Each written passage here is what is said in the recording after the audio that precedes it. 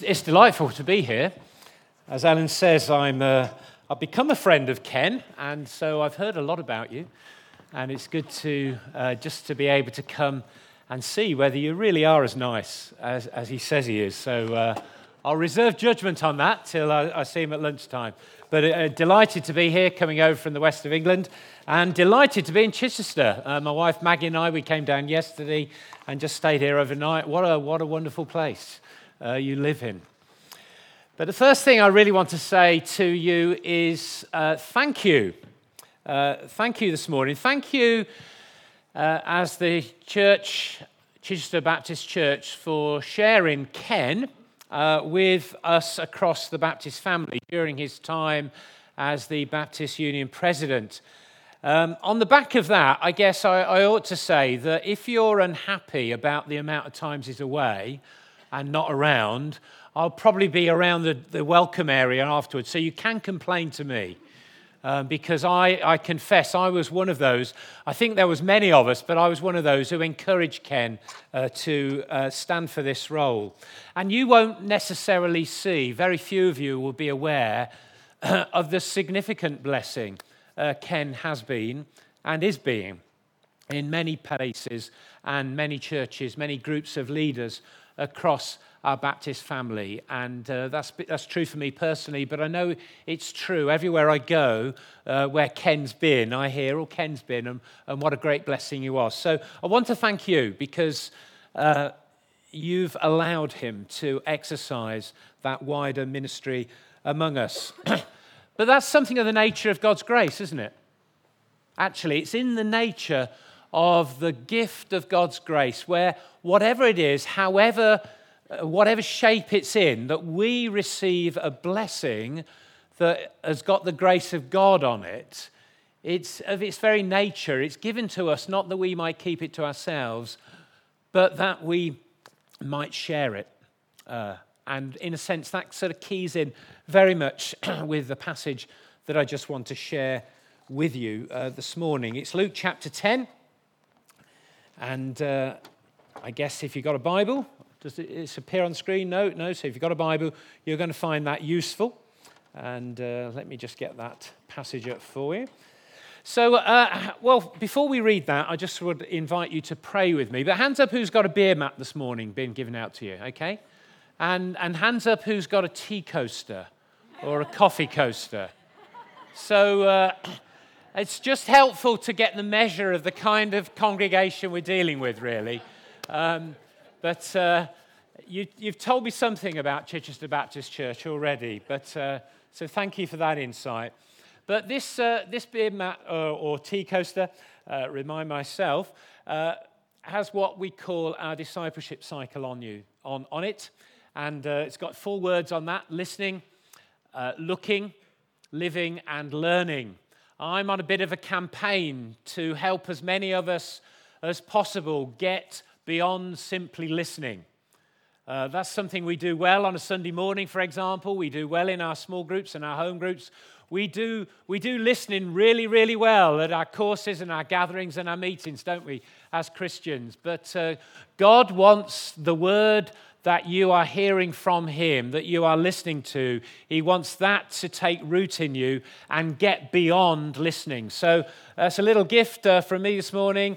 On the reverse of that, you've got 4 questions that I commend to you that you can use for any passage of the Bible. You can use them on your own in the privacy of your own home when you're reading Scripture, and you can use them in small groups. You can use them in a whole variety of ways, but hopefully that will be of help to you. So I pray that God will bless you. And as you listen, you will go on and look to see where he wants, whatever seed of his word he's speaking to you to be planted, whether that's something in your own heart that needs to change or to be increased, or whether that's something that you go and take as a gift and offer to someone else. And then, of course, with God's word, and we'll come to this in a few moments' time as well, it's not just that we listen and we understand and we think, oh, that's marvelous, isn't it? That's great for them. But we actually have to do something about it. It's there to be obeyed. We're called to be servants, those who are faithful servants of whatever God is calling us to be and to do and where he calls us to go. So we need to live that out. That's the third L there. And then some of you will know that word we use as disciple, we're disciples if we're followers of Jesus, actually means literally to learn. And so at some point when we've tried to obey what God said to us, we just need to sit back and say, well, what's becoming part of my life? Not what have I learned in a classroom environment, but what am I going to embody? If it works well, we do it again. If it doesn't work quite so well, we just pray again and say, Lord, how do you want me to adjust what I thought you were saying to me next time around? But in order to just get into that, we're going to use Luke 10 this morning, and I'm going to read the first few verses of that. But before I do that, will you just pray with me? Pray that God might speak to us all through this passage, to the point that by the time I get to the end of this passage, if I were to ask you, and don't worry, I'm not going to, if I were to ask you which bit of this stands out the most for you, which verse or word or whole sentence is grabbing your attention, let's pray, shall we, that God might speak something in particular for each and every one of us this day, that we might be a little bit different when we leave this building than when we came in. Lord, we thank you for your word, the Bible. We thank you for the myriad of ways in which you speak to us, for the way in which you're able to take just a few words this morning and speak something in particular to each of us as individuals. As we listen for your voice, we ask that something in particular would grab our attention and that you might use that to speak something more and to build something more of your likeness, the God that you are, the Savior, the gracious and compassionate God that you are, into me. In Jesus' name, amen. It says, after this, the Lord appointed 72 others and sent them 2 by 2 ahead of him to every town and place where he was about to go. He told them, the harvest is plentiful, but the workers are few. Ask the Lord of the harvest, therefore, to send out workers into his harvest field. Go, I am sending you out like lambs among wolves. Do not take a purse or bag or sandals, and do not greet anyone on the road. When you enter a house, first say, peace to this house. If someone who promotes peace is there, your peace will rest on them. If not, it will return to you. Stay there, eating and drinking whatever they give you, for the worker deserves his wages. Do not move around from house to house. When you enter a town and are welcomed, eat what is set before you. Heal those who are ill and tell them, the kingdom of God has come near to you. But when you enter a town and are not welcomed, go into its streets and say, even the dust of your town we wipe from our feet as a warning to you. Yet be sure of this, the kingdom of God has come near. I tell you, it will be more bearable on that day for Sodom than for that town. Just take a moment or two and allow something just to focus in your mind or settle on your heart.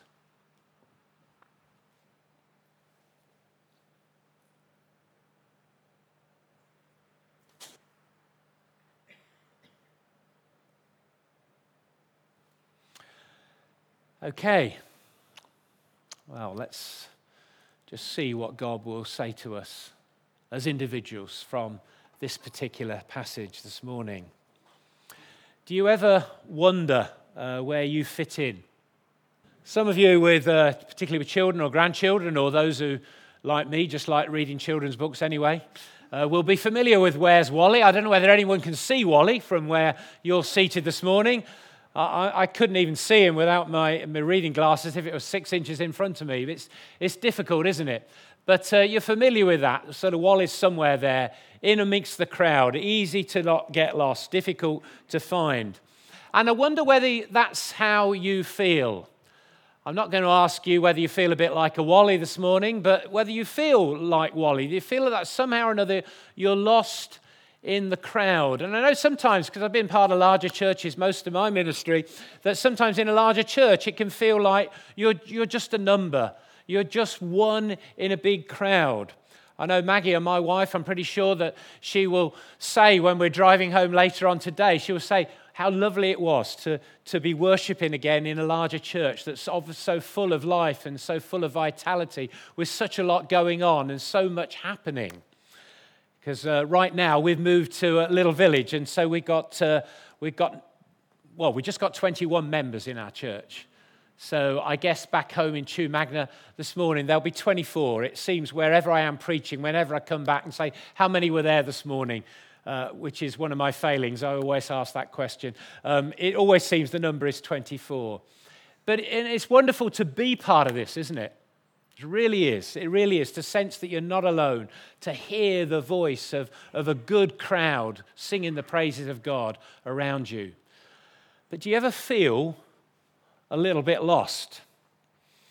And in a sense, I'm not really asking sort of where you feel in terms of where you are in the church, but to use that as a bit of a sort of key in, really, to wonder, well, it's not just a question of where I am in terms of where do I fit in this particular church, but where do I fit in the global, the grand mission of God?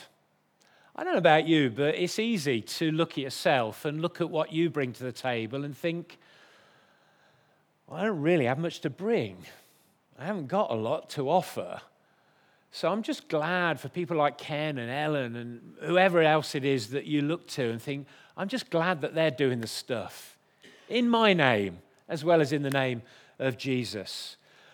But the reality is, and I think this passage brings it into very sharp focus, in my version of the Bible, it says Jesus sends out the 72. In some versions of the Bible, it says the mission of God.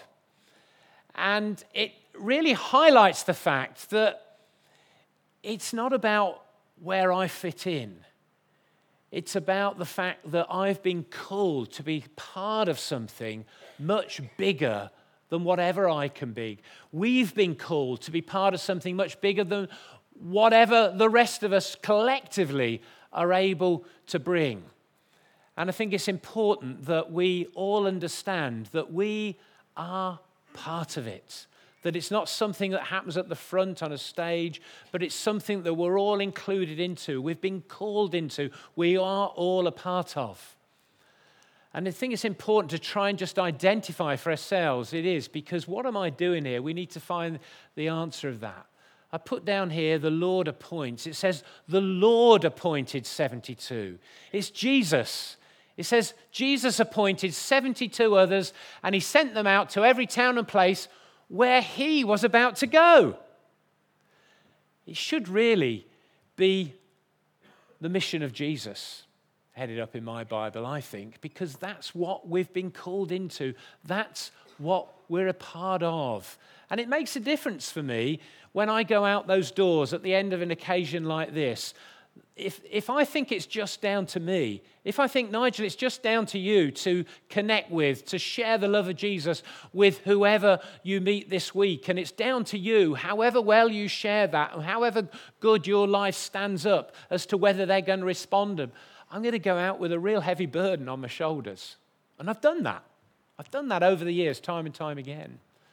But if I go out there with the sense that I'm being sent out, I'm being commissioned by Jesus himself, not to find my mission, but to find my place in his mission, to carry his name, to go in his name, and to know that he doesn't just go with me by his Holy Spirit, but he's already planning to go and to be. And in terms of this passage here, I take that to mean with the people that I'm going to be with, that you're going to be sitting at a desk alongside at work, or you're going to be standing in the queue with, or wherever it is in this coming week. It makes a big difference to me. A few weeks ago, months ago now, just before the summer, I was out, as I usually am, As Ellen said, I'm a team leader of the West of England Baptists, and so I'm out, usually different church, 3 out of 4 Sundays around. And I was in a church much smaller than this, but I was introduced to a young woman with 3 children just before the service started by an older lady there. And she introduced him to this lady. She said, oh, she's from Iraq. And I thought, well, that's interesting. I said, oh, perhaps we can have a chat afterwards. And after the service, I was talking to her. She got her 3 children around. And this guy comes into the entrance hall. Smaller version, but like yours this morning. He comes into the entrance hall. And he hadn't been in church. And I just got talking to him. It turned out that this guy's name was Hamid. He was the husband of this woman and the father of 3 children. He usually came to collect them, to take them home. And I got chatting to him, and it wasn't very long into the conversation when I discovered that he'd spent 2 years since he'd been in England talking with the Jehovah's Witnesses. And he said, I asked him, I said, are you still meeting with them? And he said, no. He said, and I asked him the question, why? He said, well, they couldn't answer the questions that I had. I said, tell me what they are. And they were just the questions that I'd suggest to any Christian. If Jehovah's Witnesses came along knocking on your door, I'd say, well, ask them these questions because they won't be able to answer them. And he went through them. He said they can't ask me questions about Jesus. He said they can't answer my questions about the Trinity. He said, don't understand it. And so I said to him, I said, well, it sounds to me as if you've got a few questions about God, but it seems like you're really searching to find the reality of who Jesus is. And he agreed. So I said, look, if I go and I ask someone from the church here, I said, would you mind if they just come round and help you ask your questions and try and help you and your wife work through them? And he said that'd be good. So I went back into the main body of the church. And admittedly, a number of people had gone home. But I explained the situation very quickly and said, oh, is there someone here who just mind going round to this couple? They really want to ask some questions about Jesus. Nobody. Well, they hadn't got a minister. He was coming in the summer. So one person said, well, when Steve gets here, perhaps we'll ask him to do that. It's not his real name, by the way, in case anybody works out where I'm talking about. That wouldn't go down very well in the west of England, would they? We haven't got a minister. A woman said, well, I'm a woman, and, I think it would be appropriate if there was a man there as well, so I couldn't go. And they just went round. And I thought, I'm getting nowhere here. Now, that wouldn't happen here, would it? Wouldn't happen here. Wouldn't happen here because Ellen's here and you'd ask her to go. No. Now, the good news is I do know that couple are being baptized this Sunday morning. So that's good news. But the bad news is I ended up doing it. And it wasn't from that church, but I couldn't go back and tell them no one's feeling able to do that. So I just went back and said, look, how about if you give me your address? Would you mind if I come and see you? And we went through a few things and one way or another. But the bad news is I just didn't get the sense that group of people I spoke to had any confidence to do what I was asking to do and any real sense that they could be part of leading this couple to know the reality of Jesus. I want you to know that you're included. And I think Jesus wants you to know that you're included. I hope they do it different at schools these days, but some of you will remember those times, the way in which we used to pick sports teams. And it was invariably football in the playground, and you used to get 2 people out the front, and they used to pick alternately who was going to be on their team. And you lived in dread that you were going to be left to last. Or worse still, not even wanted. Or you got to the last 5 and say, well, you can have them 5 because I'm not interested. Or that kind of thing. But if there's words that sprung to your mind that grab your attention from this passage that are questioning you whether you feel that you're part of this big mission of God, you need to know it's not about being picked for a team in church. You are picked, you are chosen, you are called by Jesus himself. Well, let's move on. Let me ask this question. Where are you in the key focus of the mission of God? Why am I here? Why am I a Christian? Why am I part of this church? Why am I doing what I'm doing? All those kind of questions. I think it's really important. There's an easy answer given here. If you read through this passage quickly, it starts off, the Lord appointed 72 others. Who are they? Well, they're people like you and me, aren't they? If you just look back, if you've got a Bible with you, to Luke chapter 9 and read through the first verses of that, it says there, when Jesus had called the 12 together, he gave them power and authority to drive out demons, cure diseases. He sent them out to proclaim the kingdom of God and to heal those who are ill. He told them, take nothing for the journey, no staff, no bag, no bread, no money, no extra shirt. Whatever house you enter, stay there, eating and drinking. If people do not welcome you, move on from that town, etc., etc. Read it through in the quietness of your own space. And the words, the beginning of chapter 9 on the one hand, the beginning of chapter 10 on the other hand, are almost exactly the same to the very detail. Go, don't take stuff with you, meet those. If they welcome you and they share peace, you go in and you spend time with them. One major difference is, chapter 9, Jesus sends out 12, and in chapter 10, he sends out 72 others. Where did they come from? Well, I think they came from chapter 9. I think they came from the 12 going out.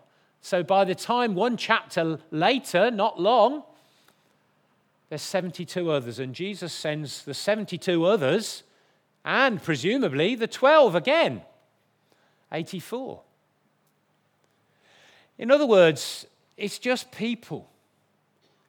And it's everyone, isn't it? It's every day. It's everywhere. It's you. It's me. It's today. It's tomorrow. It's whether I'm with friends. It's whether I'm with family. It's whether I'm with work colleagues. It's whether I'm just rubbing shoulders with an acquaintance. It's wherever we are. I think that's what this 72 others is shorthand for. It's just making the point. Some of these, presumably new followers of Jesus, how long have they been Christians? Well, I don't know how long it takes to write one chapter and the next in the Bible, but we're talking at the maximum weeks. Absolute maximum. In other words, most of you, if you're a Christian this morning, will have been a Christian longer than all of these that Jesus sends out. How much would they have known about Jesus? Well, most of them have got it secondhand, haven't they? Because it's the 12 who told them about him. It's the 12 who introduced the kingdom of God to them. And now they're back and they're hearing probably from Jesus for the first time. And what's he doing? He's sending them on a discipleship course for a year before they're allowed to do anything. No. He's sending them out on the real mission to announce his kingdom, it says, to every town and place where he is about to go. Just get a hold of that. You might have become a Christian last week. This might be your very first Sunday as a Christian in this particular family of God. You feel like I did when I first became a Christian. You know next to nothing about what's going on. You just know Jesus is real. And at the end of this morning, he's sending you out to announce the kingdom of God wherever you go, whoever you're with. And guess what? He's going to be with you because he wants to be with the people you're going to meet as well. Now, this is just such a privilege, isn't it? Such a privilege. Those of you who are Christians, I don't know what it was that you first became aware of about God, but I've thought about this since I became a Christian. The first thing that I knew tangibly about God, or the first part of God, his nature that I experienced, was the peace of God. I was only 16, but I'd been sort of wandering around in a bit of a fog for 2 or 3 months. I wasn't part of a church or anything, but I got to the point and I was saying, is there a God? If there is a God, come down and appear before me and I'll believe you. And all A whole load of questions like that. And basically, he didn't do that. And it got to the early hours of one morning, and I was trying to get to sleep. I couldn't get to sleep. I was wrestling with these questions in my mind and in my heart. And I got to that point. It was probably about 3 a.m. And I said, okay, Jesus, if you exist, here's my life. If you can make of it anything, here it is. Words to that effect. And there were no angelic choirs, but I became aware of what I couldn't have described as then, but would now describe now as the peace of God. I became aware of the peace of God. And basically, the next thing I knew is I went to sleep. Now, the next day, I went round to my next door neighbours, who I knew went to a church, and said, can I come to church with you on Sunday? Because I just knew I had to find out something about this Jesus that I knew was real, but knew next to nothing else about. The peace of God. Now, last springtime, I had a period when I wasn't very well. I was ill. I was off in my terms for light years. I was off work for 6 weeks. And it wasn't very serious in the grand scheme of medical history and at the end of it, and no sort of, big issues arising. But as a result of it, I had 2 blue light rides in an ambulance. And on one of those occasions, I had what I could only best describe as a near-death experience, because I kind of instinctively knew that's what it was, because I've seen them. Have you seen how they've tried to portray those things on DVD or the TV and programs? And they've tried to make them up from what people describe. And it was just basically this brilliant white light in the center and light surrounding it, and surrounded by what I could just describe as a lush, typical English meadow, lush green grass, bright white daisies and buttercups. I'm not certain they were buttercups, but they were definitely yellow flowers. And it was this kind, and I kind of had that sense that I was being drawn towards it. And in that sort of split seconds, I was thinking, oh, this is okay, I'm going to heaven. And simultaneously, I was thinking, Lord, I didn't realize I was as ill as all this. And in that moment, for only the second time in my life, I heard the voice of God in a way that I know it wasn't audible, because I know the guys in the ambulance didn't hear it, but it was as if it was audible. And it was as if the Lord was saying, you're not going there yet. This is just so that you know it is all true. Your job is to tell others.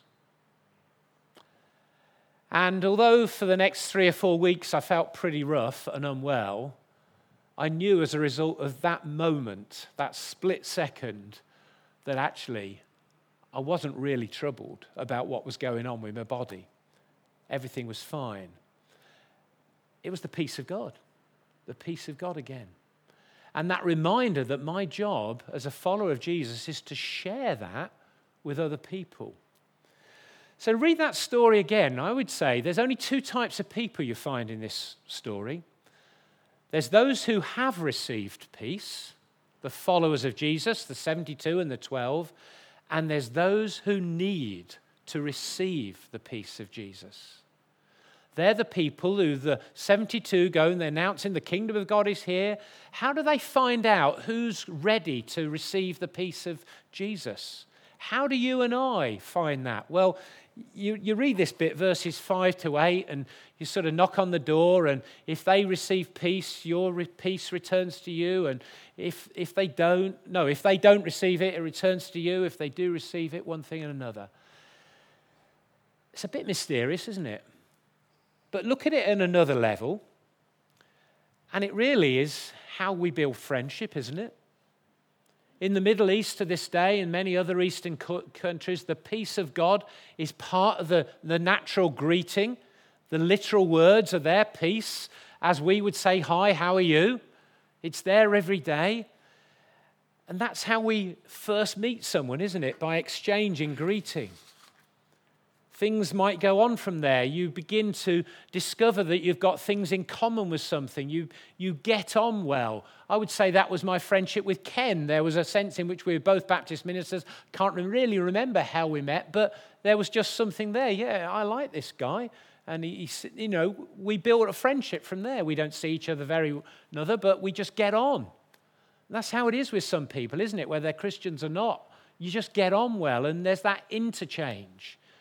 And in this particular story, what happens is they invite the followers of Jesus into their home. Isn't that a sign that you've got a friendship with someone when they invite you into the home? We've always asked people around for meals in our married life over the years, and it's a way of getting to know people, isn't it? And what do they say when they go home? Just the same as what we say when we go around to someone's home. Just as you're going out the door, they say, "Oh, you'll have to come round to us next time." You know the reality, don't you? Some do, some don't. But you get to know some people. And I think this is Jesus kind of saying, look, this is how it's done. This is how you'll find out those who are open to my peace will be those who are open to you. Those who will begin to welcome you. It's the beginnings of welcoming me. I think it's Jesus, not just permission, but his commission to go and make friends with people, to build friendship in the name of Jesus. And then just to wrap up with, where are you in the primary strategy of the mission of God? Let me just ask you one question. There's 12 disciples Jesus sends out in chapter 9. There's 72 others in chapter 10. How many does Jesus send out in chapter 11? Ellen, you're looking at your Bible. You know the answer's not there. It doesn't tell us. But 12 into 72 goes 6 times.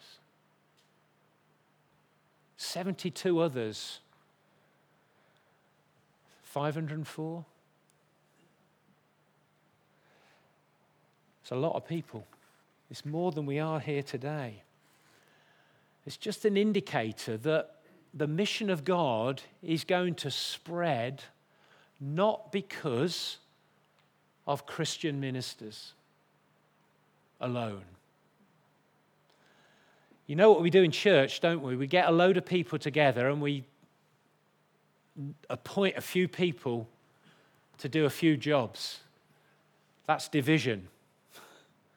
What we're reading about in Luke chapter 9, 12 becoming 72 and 72 beginning those who will reach the ends of the words, is multiplication. Now, multiplication only happens if each and every one of us are involved. You will find that transforming work course that's going to be put on really helpful in your place of work, because it will show you and encourage you how you can be for Jesus, announcing his kingdom Monday through Friday or whenever else you work, because most people seem to work all over the place these days. You will find the Frontline series that you're doing on Sunday evenings here at the moment affirming to say that you are on the front line. And you know what? It doesn't need a few of us. It needs every single one of us. He sent them 2 and 2 by 2 to every town and place. What it means is going against how we might feel. It means accepting responsibility, doesn't it? Saying, actually, who might be the only Bible some in my street, in my family, amongst my friends will ever read, and drawing the conclusion, me. Jesus says the workers are few, and sometimes it feels like you're the only one, doesn't it? You might be the only one in your family. You might be the only one in your place of work. But accept the responsibility along with the privilege that Jesus is with you.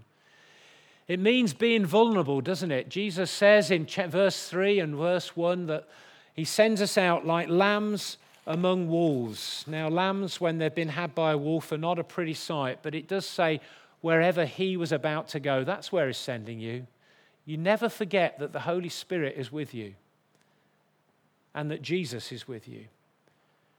It means being available, eating and drinking whatever they give you. Don't move around from house to house, Jesus says. Well, there's nothing I love more than sitting down, eating and drinking with some good friends. So to me, that's a privilege. For some of us, we might find that hard, but it's just being available to say yes When people say, come into my space, don't tell him you're too busy because you've got church stuff on. Say yes. It means wholeheartedly trusting. No purse, no bag, no sandals, Jesus says. Don't take those things with you. I don't know about you. I think that's good news. Jesus says we don't have to wear sandals to look like him today. But the serious point is we don't need the props. We don't need the things we think we need to be equipped to be the person Jesus wants us to be Wednesday evening or Friday morning. It means we need to just simply rely on him. Can I just pray for you? And perhaps those of you who are leading worship, you want to get in your place and while we do this. But let's pray. Lord, help us to leave this building this morning overwhelmed with a sense of privilege that you've included me in. Not just to a bit, but the key part of your mission to make the kingdom of God known wherever you send us. Help us, Lord, to go knowing that we do not go alone. And so we pray now that however we feel we've wasted opportunities or let you down in the past, we pray now that you would fill us afresh. Fill us afresh by your Holy Spirit. That those things we need to pay attention to that would help us to become and therefore look more like Jesus might be dealt with by you. And help us to know that because you go with us, when we open our mouths and we think we don't have the right words, we can trust you and that you will fill them. We pray also your blessing on those sitting around us. Pray that you would do and continue your work in them, that they would go for you. In Jesus' name, amen.